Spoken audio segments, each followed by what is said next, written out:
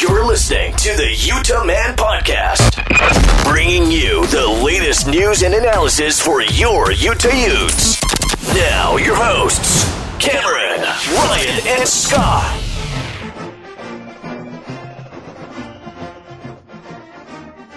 Welcome on into the Utah Man Podcast. On this episode, the Utes get thumped in Santa Clara in the Pac-12 championship game, and we have some listener questions to go over as Utes get invited to the Alamo Bowl. I'm Cameron, and we got Scott. You almost said Ryan. I almost said Ryan. I did. I was hoping you didn't notice. Bad habit there, bad habit. Ryan is not with us on this episode. I think he's still in mourning from that game. Ryan couldn't handle it. He couldn't come to terms with talking about that game. So, as everyone fully aware, Utah loses the Pac-12 championship game 37-15. Oh man, it's a heartbreaker. It hurts, dude. I'm still. That's gonna linger for a while. That was a blow. Because not only did they lose, but it was how they lost. We got manhandled. We got absolutely boat raced off the field. Yeah, I think it's kind of funny. A lot of the big games that Utah loses kind of stand out in people's eyes. Talking about the 2010 game with TCU, the blackout in the middle of the afternoon, game day. That one always gets brought up. I think this is the next one that gets kind of brought up in Utah legend. No, I think this goes right to the top of the list because I don't think you can argue it. Going into this game, it was the biggest game in Utah football history. With what was on the line, would have literally changed the game for Utah football. Not only did everything go right Saturday to allow Utah to get into the playoff and almost secure with a win Friday night against Oregon in the Pac-12 title game, it would have secured the number 4 playoff spot and put us in, not only get the first Pac-12 title, but would have put us in either the Peach or the Fiesta Bowl to play for a national title. Wow, dude. Oh. Well, and I think not only that, looking at all the bowls that came out, I think the way Utah maybe showed in that hurt their chances of a Cotton Bowl. There's no doubt about it. The only P5 team that played in a conference title game and lost that did not get a New Year's Six bowl game. And it's because of how far we fell. And obviously our resume did not hold up because Penn State gets in over us because they have some quality wins, some top 25 wins. We did not. We played 2 top 25 teams all year. Well, I shouldn't say that. At the time, we did play ASU. They were ranked, but they fell apart and were out of the rankings. But USC, Oregon, lost to both teams. Doesn't leave a whole lot on the resume, which, that cost us. It definitely cost Utah a lot, falling all the way to the Alamo Bowl. And it's kind of funny because I know in years past, Utah fans, we've wanted the Alamo Bowl. Yeah. Right? Way better than the Vegas Bowl against the team down south. Well, it's better than a holiday. 9 times out of 9. We going into ending a season in the Alamo Bowl means you've had an amazing season. And we have, so we can't lose sight of that. This has been an epic ride, and so much good happened this year. It's just too bad how it ended. It's going to leave a bad taste in everybody's mouth, and unfortunately, it's not only going to leave a mark on Ute fans, but maybe more importantly, it's going to leave a mark on our program nationally. Yeah, I think that's a very valid point because even before the championship game, Utah was getting a lot of heat. It even started with Nick Saban the week before, the week that Alabama was going against Auburn. Nick Saban was running his mouth about Utah and their schedule. And granted, he's doing it to kind of pump up his team and his conference. But then you have the ESPN talking head saying that no one in the country wants to see Utah. When Utah goes out and does this, lays this egg against Oregon on national television, when you're the only game that whole day it doesn't bode well for the brand that they're trying to build nationally. Well, and it doesn't help the Pac-12 because the Pac-12 continually has gotten in this situation year after year after year, and they fold when it matters most. And here was Utah, who was kind of breaking the mold. Who would have thought Utah would be maybe the school of the Pac-12 to lead them back to the playoff, to get them back, because it's been 3 years since the Pac-12's been in the playoff. That's not good to be absent for 3 consecutive years. And the Pac-12 needs as much good pub and as many good things to happen to them nationally to get back into that spotlight. And we had our opportunity, and not only did we lose, it's one thing to lose, right? You're gonna lose football games. That happens. Oregon is a good football team. Losing to them is not disgraceful. It's not, it's not the end of the world, but how they lost to them. Because it wasn't like Oregon pulled away late and won the game. We were never really in the game. Sure, we got it to 1 score in the second half, but as soon as that happened, we lost momentum again. And they just laid it right back on top of us. And which was so uncharacteristic of this football team all year long. And to me, that is the disappointment. Was as big of a game as this was, as many eyeballs were on our program and on the Pac-12. And it's not so much that we lost, it's how we lost. That's going to sting for a while. Because we didn't come ready to play, and I don't know why. I mean, the players were dumbfounded. They couldn't answer the questions as to why they came out and played that way. But here you have an Oregon team who out-physicaled us offensively, defensively. I mean, they won every aspect of that game.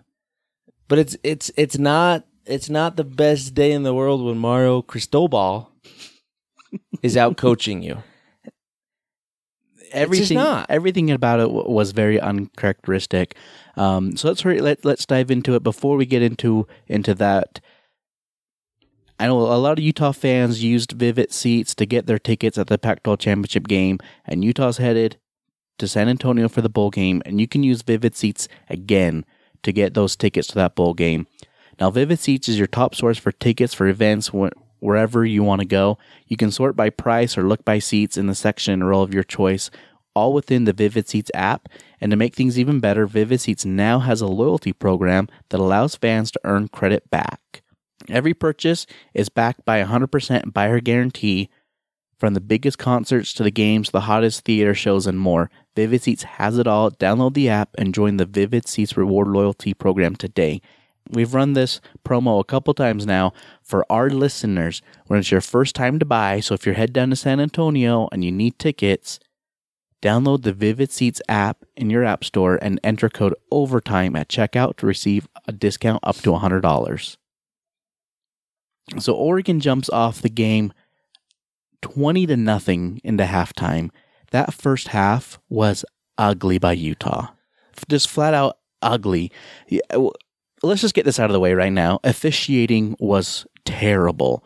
On that first drive, Utah gets that first down on the first drive.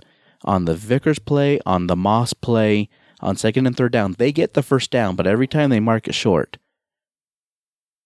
Breeze should have been tossed for targeting, but instead he's rewarded with the MVP for the defense.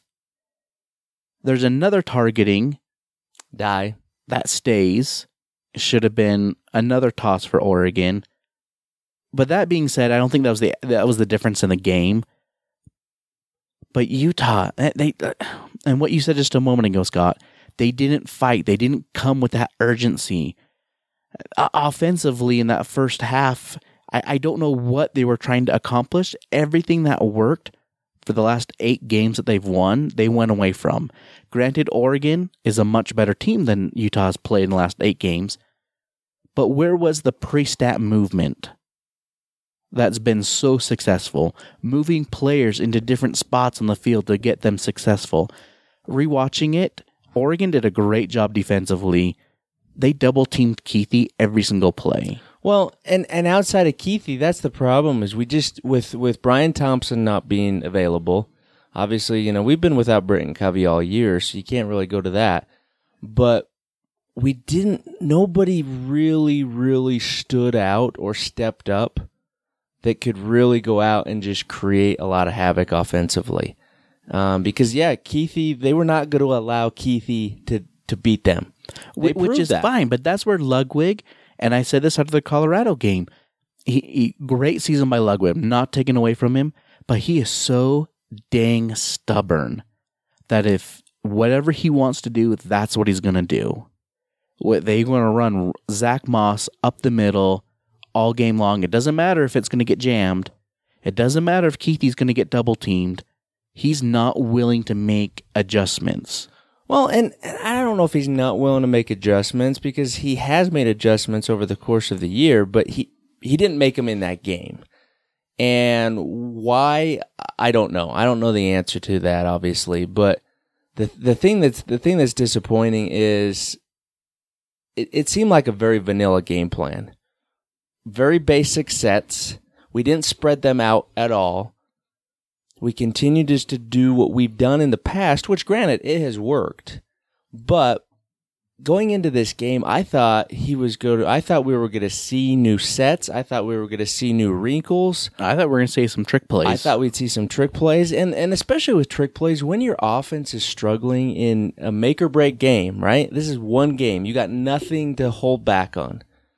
Why not throw a trick play in there? Something that could maybe catch Oregon sleeping, something that could spark your offense, make a good play, maybe even get a score out of, and spark your offense and get some momentum, because momentum was the hardest thing for Utah to get in that game. When they got it, they did some things with it, but it lasted for such a short period of time, and they needed more opportunities to spark that momentum.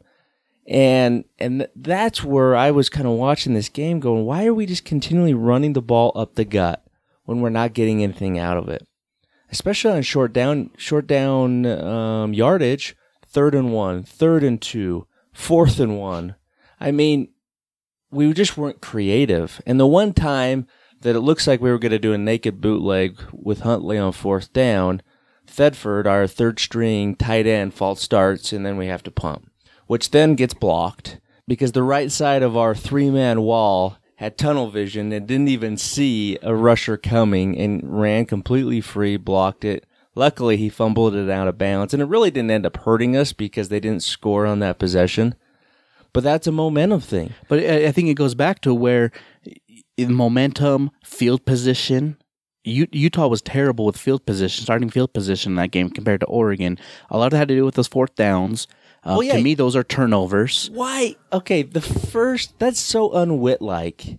In the first series of the game, you're going for it on 4th down, where in some of those situations, you're in field goal range. Now, obviously, he does not have the confidence level in Jaden Redding that he had in a Matt Gay or an Andy Phillips. So, I get that. But why not punt the ball away? It's the first series of the game. That right there changed momentum. Mm-hmm. Oregon gets the ball, they go down and score. And they never stopped.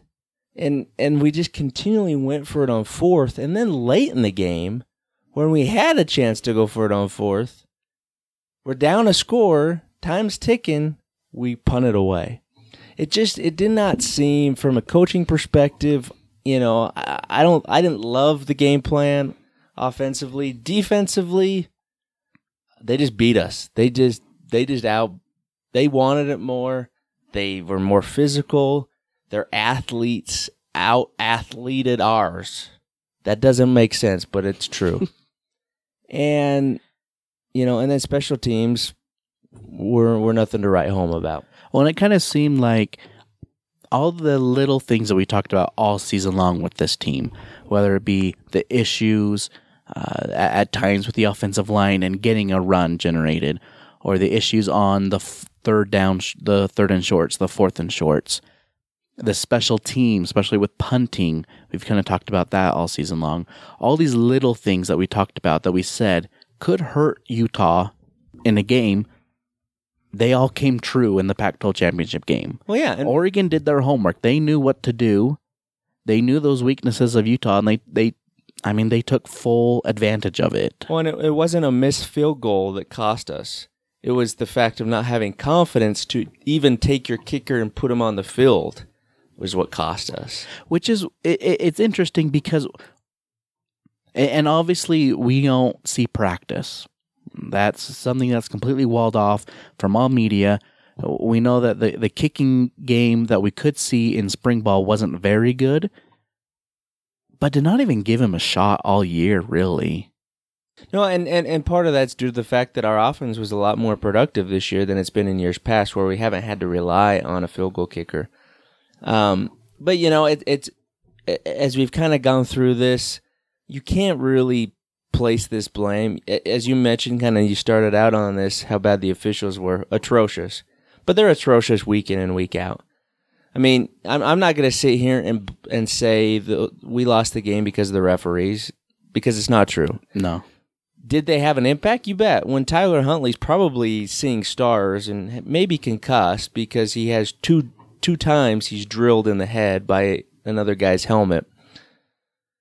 And those guys are not taken out of the game. There's no penalty. There's no first down given to extend a drive for us. You were continually hurt, and obviously Breeze goes on to be phenomenal throughout the rest of the game. But, I mean, we gave up 239 rushing yards on the ground. I mean, that hasn't happened. That has not even come close to happening. That's not a Utah team. And they gave up a 70-yard run to Verdell. Well, and Burgess, who's been one of our most reliable tacklers all season long, he's in the hole, 3rd and short on Verdell, and instead of standing him up, he dives at his ankles, doesn't get him, and he's off to the races, and at that point, the game's over. And that was the killer, and Utah knew it because they absolutely folded after that. The offensive line could not block a cow. I mean, they were atrocious, and I'll tell you what, I am a Utah man through and through. I will ride with these guys until I'm 6 feet underground, and hopefully I'm 6 feet underground and underneath, the north end zone. But you got to call a spade, and we got to be realistic. We got embarrassed in such a big game. As much as that hurts to say it, it's true. And that's why we fell in the polls like we did. And that's why we just lost an absolute golden opportunity to really put ourselves on the map and to reward this team by playing in, at the very least, a Rose Bowl, if not a playoff. And that's what's so sad is these guys came back for this. They came back and they played an amazing season all year long to put themselves in this situation. And that's why I'm so baffled that this was why they came back, and that was the performance. And it wasn't just Huntley, it wasn't just Moss. Moss didn't look himself. And I know these guys are dealing with injuries and nagging things. Anai, I mean, he couldn't tackle anybody. Early on in that game, he was diving in, and Herbert would keep it and run to the outside. Bad reads. Obviously, going up against Penei Sewell, who's, if not the best left tackle in college football, but he couldn't get anything sparked in the pass rush game. So you had all these seniors, even Leki Fotu, who has been dominant, was not dominant, which is why they were successful in the run game. Now, you got to give Oregon credit because their offensive line is really, really good, and they proved that. They took it right at our D-line, which is our strength, and they beat us, and they beat us pretty bad. So you got to give credit to this Oregon team. They earned it. They were by far the better team. But the thing that's frustrating is they didn't play that well once this season. They look like the Oregon team of old in that game. This was not the Oregon team that lost to ASU. No. And, I threw this out on Twitter after the game as I was kind of thinking about things. Tyler Huntley says as we end the regular season against Colorado, they were looking back, said that USC loss turned us into monsters, which we saw. They went on an 8-game winning streak, dominated teams. It was absolutely amazing. that loss to ASU, I think, woke Oregon up, and it turned them into monsters. And they recommitted, and they were now the underdog. All they were hearing about was Utah.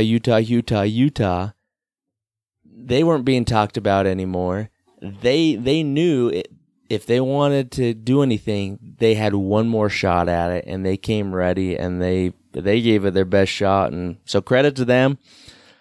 Man, I still can't wrap my head around this. I will give Utah credit in this game. Oregon, yes, was up 20-0 at halftime, but they weren't blowing Utah out as far as statistics, yardage. It really came down to those turnovers. Again, I'm counting those fourth down, not converted, 2 turnovers. And then in the third quarter, Utah started getting it going. They got it down to a 1-score game. And then, it was when Oregon kind of busted that out and got that touchdown in the fourth quarter. That's when Utah kind of threw up the white towel, kind of folded like a cheap folding table, whatever that saying is. I don't know what it says, but I will give Utah credit. They did fight back, and that third quarter, it did give me hope. Like I honestly had a hope that Utah was coming back. When they got it down to 8, I was like, all right, here they go. They're starting to get their kind of mojo back. Their swagger was kind of coming back. But again, that whole game was just odd. It wasn't the typical Utah we've seen the last 8 games. No, it wasn't. And out of characteristic across the board. And yeah, they did, and at halftime losing 20-0, it was clear it was going to take a monumental effort to win that game. From doing nothing in that first half to shut Oregon down and to come back and beat them, it would have taken a monumental effort.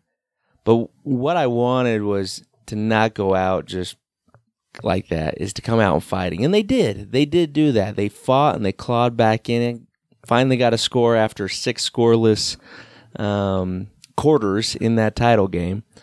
They get on the board, get some defensive stops, get on the board again, go for 2, and bring it to that 1-score game. And at that point, momentum was clearly on our side. Herbert had just had 7 straight incompletions. They were doing nothing offensively.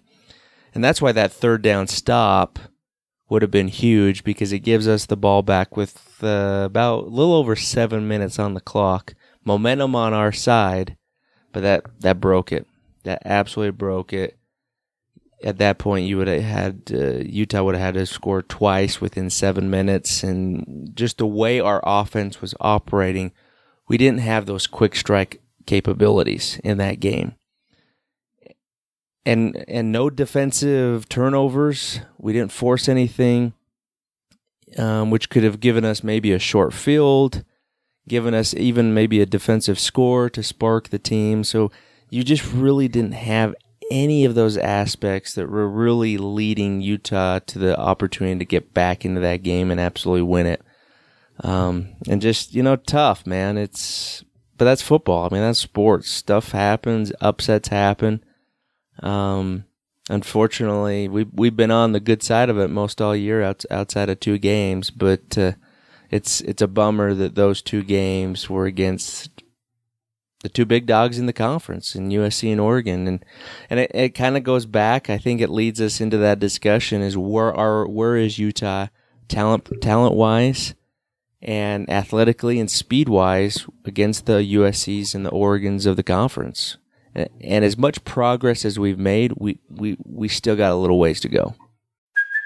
Hey, it's Kaylee Cuoco for Priceline. Ready to go to your happy place for a happy price? Well, why didn't you say so? Just download the Priceline app right now and save up to 60% on hotels. So whether it's Cousin Kevin's Kazoo Concert in Kansas City, go Kevin, or Becky's Bachelorette Bash in Bermuda, you never have to miss a trip ever again. So download the Priceline app today. Your savings are waiting.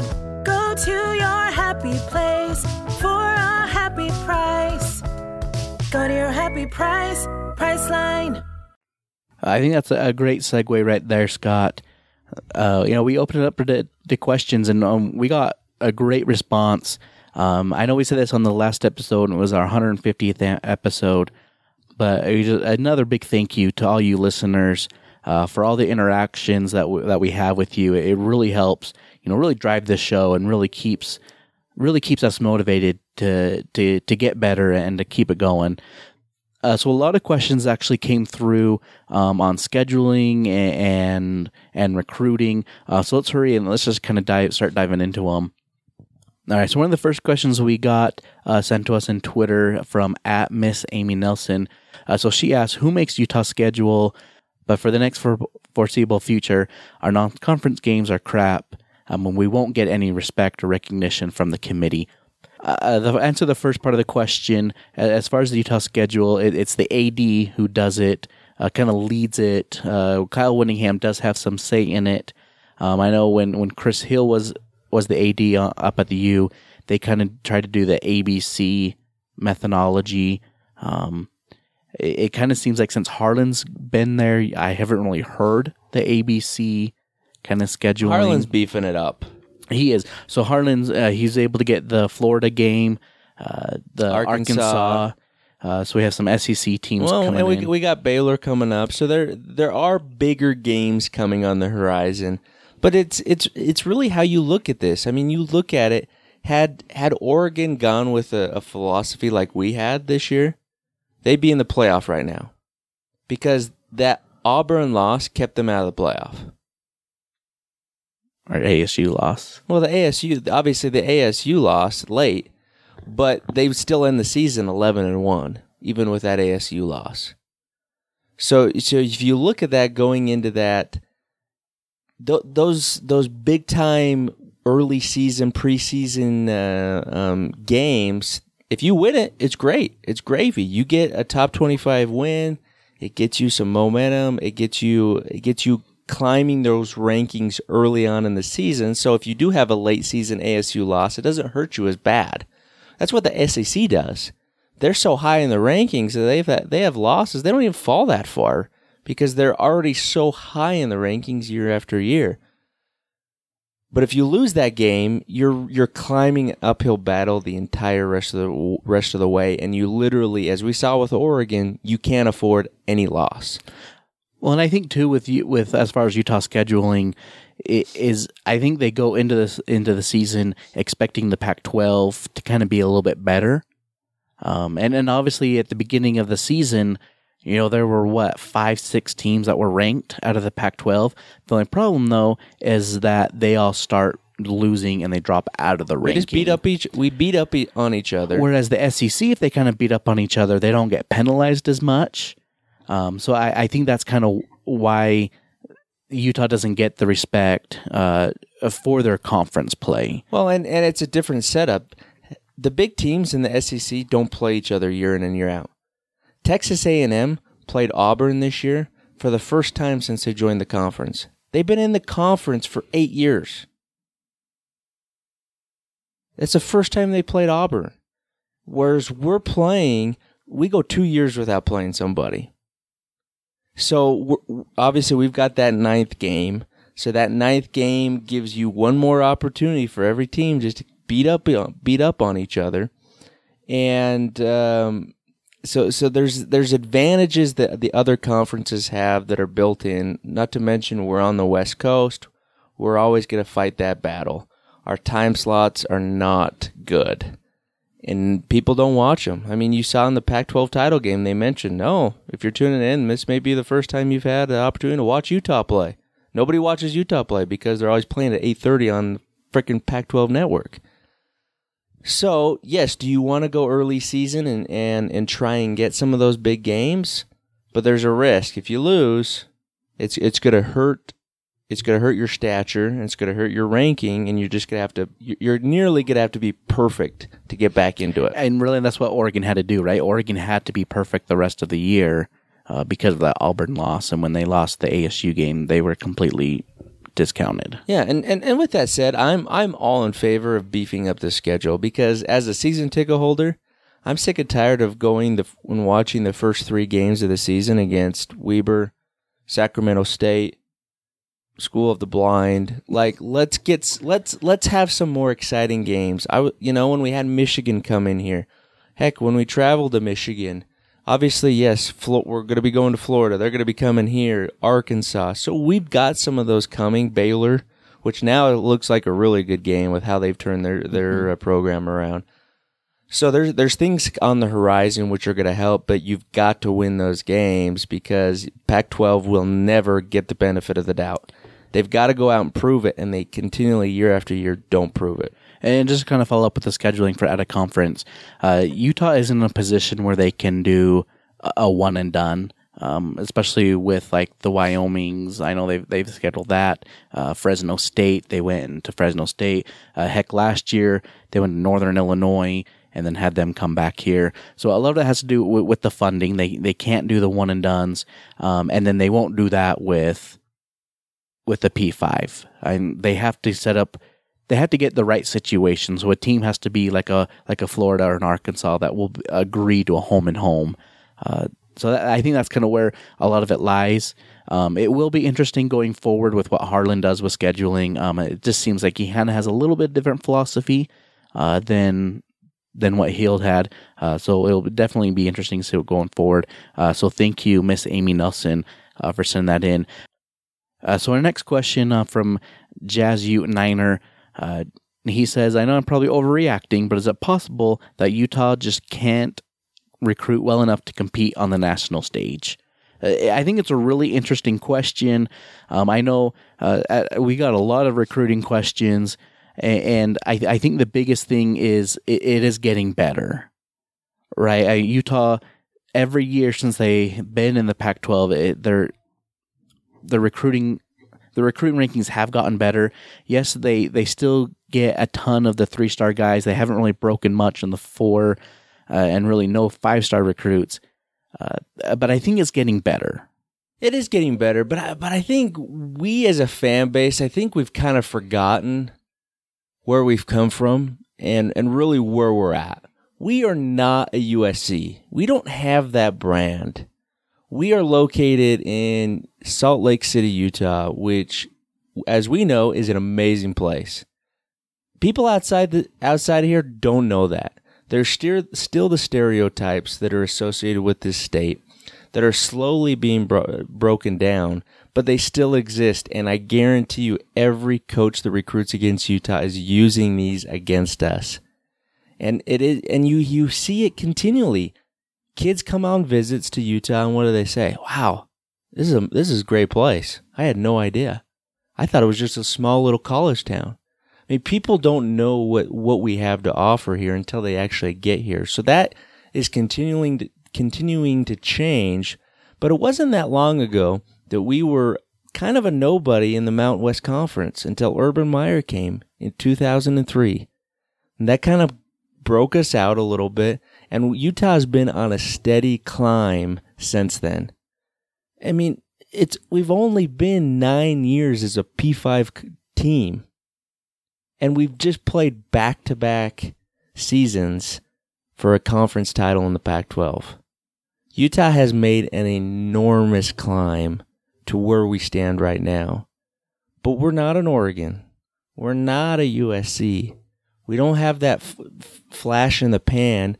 Not to mention, we don't play what a lot of people consider an exciting brand of football. We're not throwing the ball 50 times a game. We're not scoring 1 million touchdowns that way. We run the ball, which is not sexy. We play good defense, and we have good special teams. That's not sexy. So it's going to take time for us to get, I think, to where maybe the fans all expect us to be. Well, and I think also it took time for Utah to learn how to recruit being in the Pac-12 and being a P5. For sure it did. They had to really adjust what they were doing, what they were selling with the program, because not only had the program transitioned, but now they were going against head-to-head with the Oregons, with the USCs, where they weren't really doing that as much in the Mountain West. It was more, are we out recruiting BYU, TCU, San Diego State? In the Mountain West Conference, we averaged coming in the 60s and 70s every year in the recruiting. Since we've joined the Pac-12, it has been a continual, every year it has gotten better. Little by little by little, whereas we're now in the 30s. That's a huge increase. I mean, Pick Six Previews talked about that. What a steady climb Utah has done which is somewhat unheard of, the climb that they've been on since they joined this conference in the recruiting rankings. So yes, if we're going to compare ourselves to an Oregon or a USC, yeah, we still have a ways to go. But we've made so much progress, and this year it's going to be a smaller class. But if you do follow recruiting, plug for Ute Zone. Ute Zone is an absolute dynamite resource and website to get recruiting information and kind of get a lot of the information that does not make it to social media and things like that. But Utah's making some grounds. I mean, right now we have 4 4-star quarterbacks in the program. So just today, Jake Bentley, a 3-year starter at South Carolina, grad transfer, is just transferred into the program. Huge. He's passed for over 7,000 yards, 58 total touchdowns in 3 years as a starter. I mean, he just hasn't been a part of the program in South Carolina. He's been their starter for 3 years. So he comes in ready to play, big time guy. And he's going to compete against Cam Rising, another 4-star who's been in the program, learning under Ludwig for the last year, who had to redshirt this year because the NCAA crapped on us once again. And so he didn't have an opportunity to play this year. You got Jason Shelley, who we all know what he's capable of, and he can still surprise people in this quarterback race. And you just got a 4-star transfer from Baylor this year. So, when was the last time we had that many high-profile 4-star quarterbacks in our program? It's never happened, ever. We haven't even come close to that. So, the recruiting is getting better, but it's not going to happen overnight. I know fans are frustrated, but Utah's on this climb, and the climb's not over. We still got a ways to go. Yeah, but I still think at the end of the day, Utah's never going to be a USC. No. They're never going to be in Oregon with all that Nike money. But that's okay. I honestly think that is okay. It's okay because you have Kyle Whittingham and this staff who can develop talent. Exactly. And the thing is that Utah knows who they are now, and they are recruiting the way that Betts fits them, and they're getting the guys that fit their system. Yes, we will never be to that USC level. Guess what? Nobody else in this conference outside of Oregon is doing it. UCLA's not even doing it. Now, they recruit really well, but they have such a disaster of a program and coaching staff that they're just not able to actually see the fruits of it. But we're not in sunny California, Southern California. We're cold, we're snowy. Some kids don't like that. And then you've got, this whole idea of that every high-profile Utah recruit should stay here in Utah. Well, guess what? A lot of high-profile kids in California are leaving the state. In Washington, they're leaving the state. Texas, they're leaving the state. It's not a Utah thing that we just can't keep the big guys here. Kids want to go experience something different. Some want to stay home and they want to be a hometown hero. Other kids, they want to go experience something new. And so it's always going to be a battle. But, where I stand and kind of obviously, we follow this pretty closely because we're diehard fans and doing the podcast and a number of things. We dive in deep to this, maybe to a detriment, but where I stand, I'll tell you what, I think we're in a very good spot and it's only going to get better and better and better. But yeah, we're not there yet. And that's okay. I do want to mention that Jazz Uteniner goes on to ask in this question too, if Utah is getting the 3-star recruits, how are they being able to compete against teams with more 4- and 5-star recruits? The answer to that is Kyle Whittingham and how they're developing the talent. To your point earlier when you brought up Pick 6 preview, statistically, Utah is developing the most players in the NFL for what they were rated at a high school. Number 1 in the country. So thank Jazz Uteniner for emailing that in. Another question, again, another one for recruiting emailed in by JB. I know there's a lot of concerns right now with how this class is looking. Right now, they only have 2 to 3 4-stars that are committed to Utah, and then also he's also worried about what happened after the Oregon game, if that's going to hurt recruiting. I'm going to steal a line from our good friend Dan Sorensen with Ute Zone, who has done this for over 15 years. One game isn't going to make a difference in recruiting. Just because Utah lost that game against Oregon isn't really going to change recruits' minds about how they feel about Utah, what they think about Utah. I think a lot of it has to do with why there's not a lot of noise is the way Utah recruits. Washington, Oregon, USC, UCLA, ASU. ASU is a great one. Love to see who Utah offers. They follow Utah around. They do. And because Utah has a reputation of finding guys. The diamonds in the rough. Eric Weddles, Alex Smith. I mean, countless guys. Sean Smith. I mean, recently, just look at our team. Tyler Huntley was not highly recruited. Now, Zach Moss was. Zach Moss was pretty highly recruited. Bradley Anai, it came down to Utah BYU. Utah has a reputation for going out and finding guys that other schools don't give it any time to.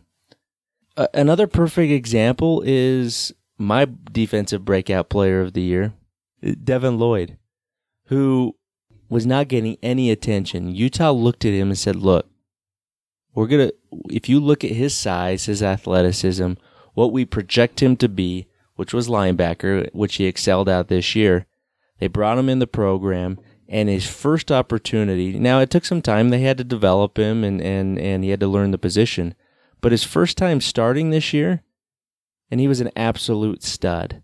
Nobody gave him offers. He wasn't turning down USC or Washington or Cal or even Arizona State to come here.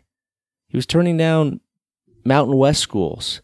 But Utah can find these guys and develop them, and everybody around us has taken notice, and so they say, oh, Utah just offered this kid, he must be good, let's go offer.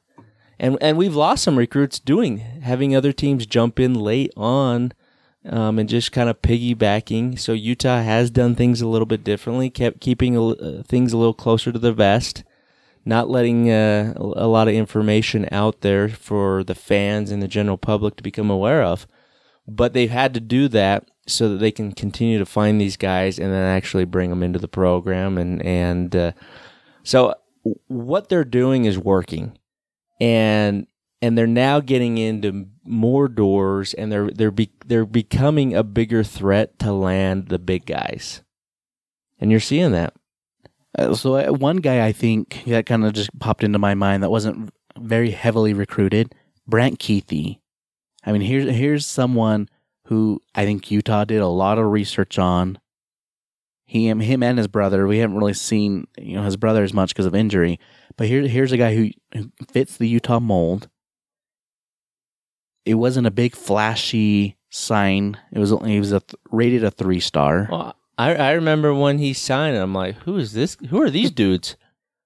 And obviously Brant's proven to be an absolute stud and kind of one of those diamonds in the rough. He's not your traditional tight end size, but he's able to play that position and that H-back position so well, and he's a complete mismatch for the defense. But guess who saw that?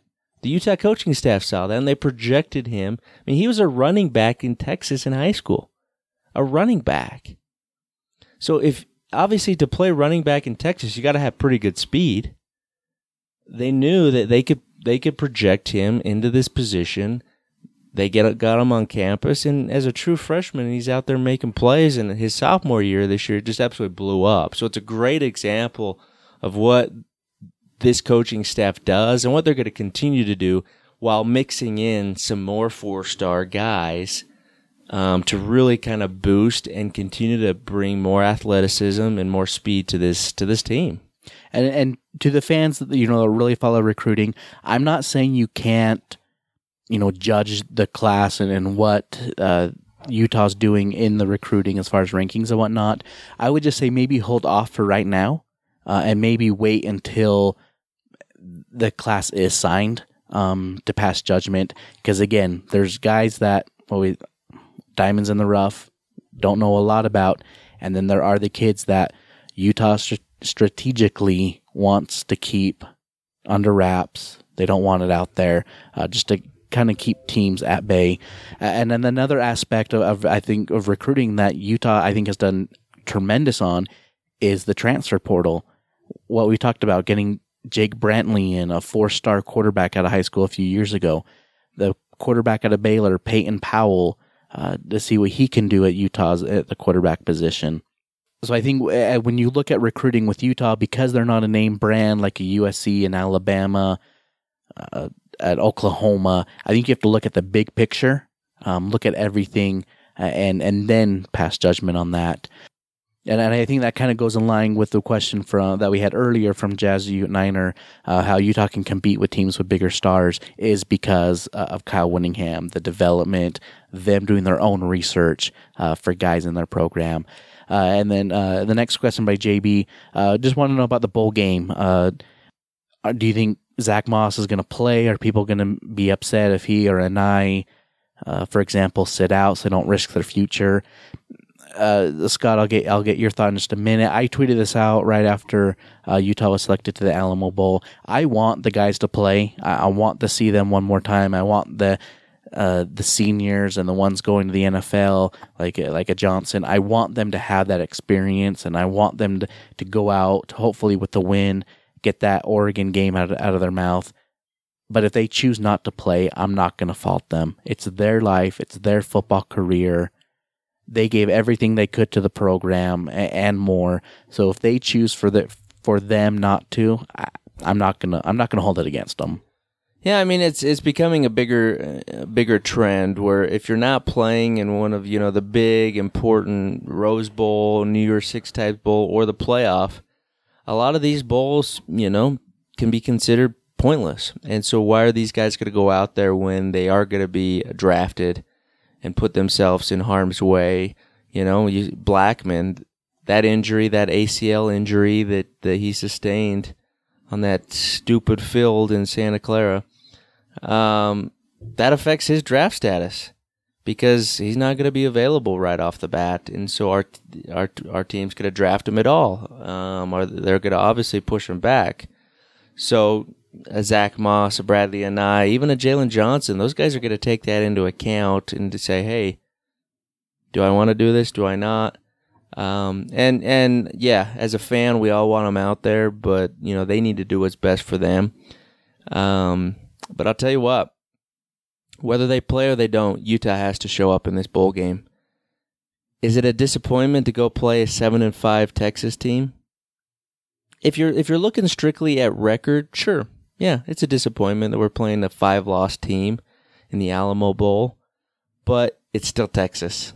You don't get to play Texas all that often, especially in a bowl game. And what Utah needs to do is they need to beat a big boy. We haven't done it for a while. That's how in the Mountain West, we had the graveyard where we beat these teams.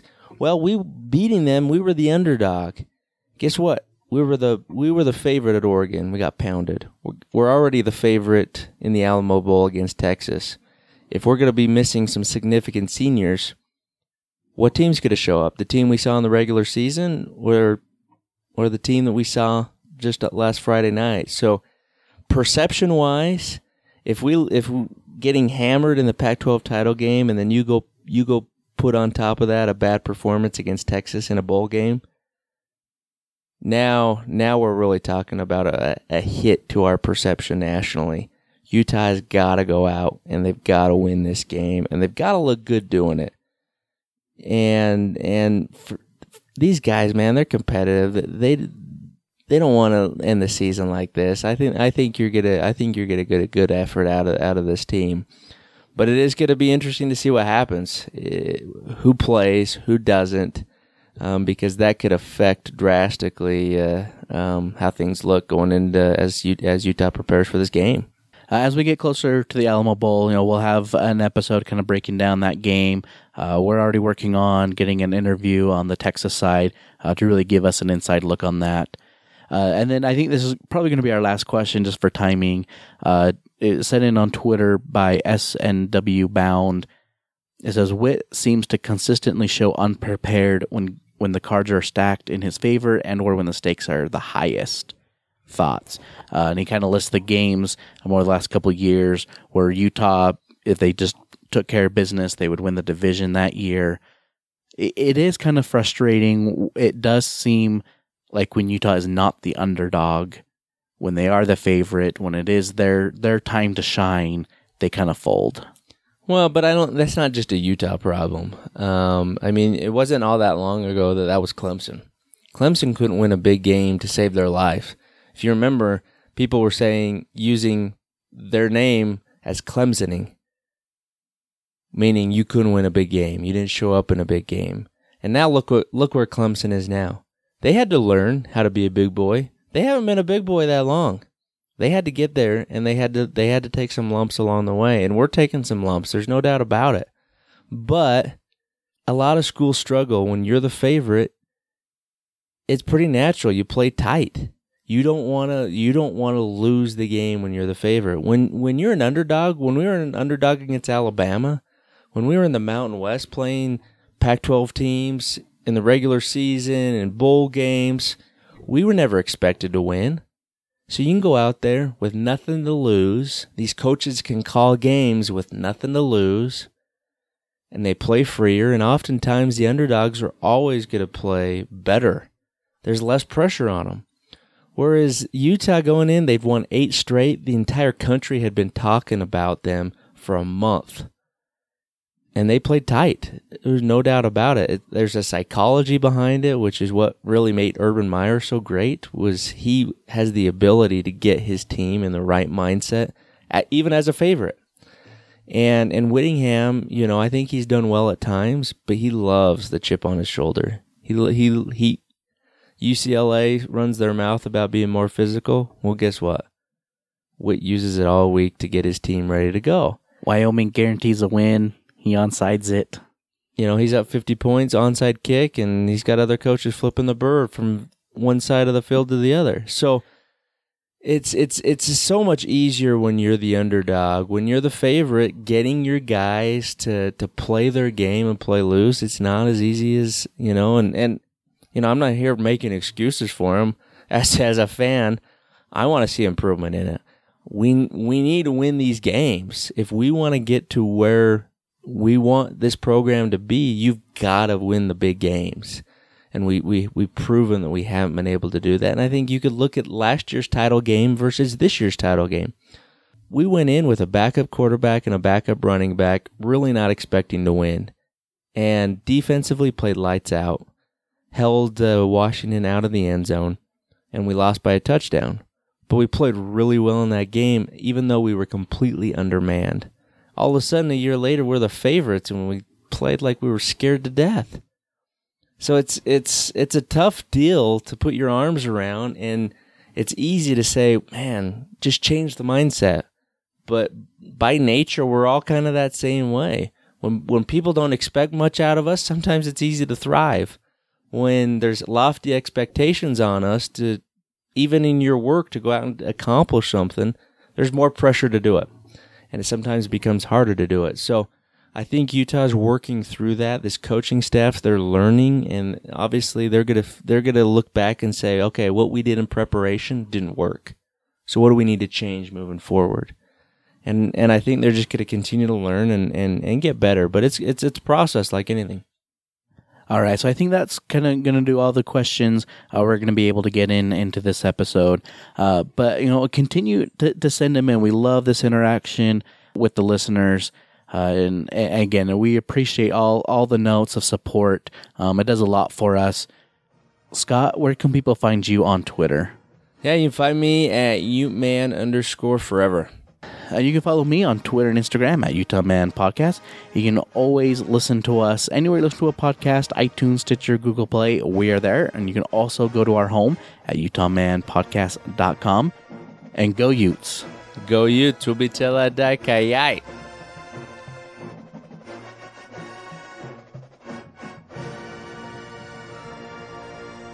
We're good. Let's cut it.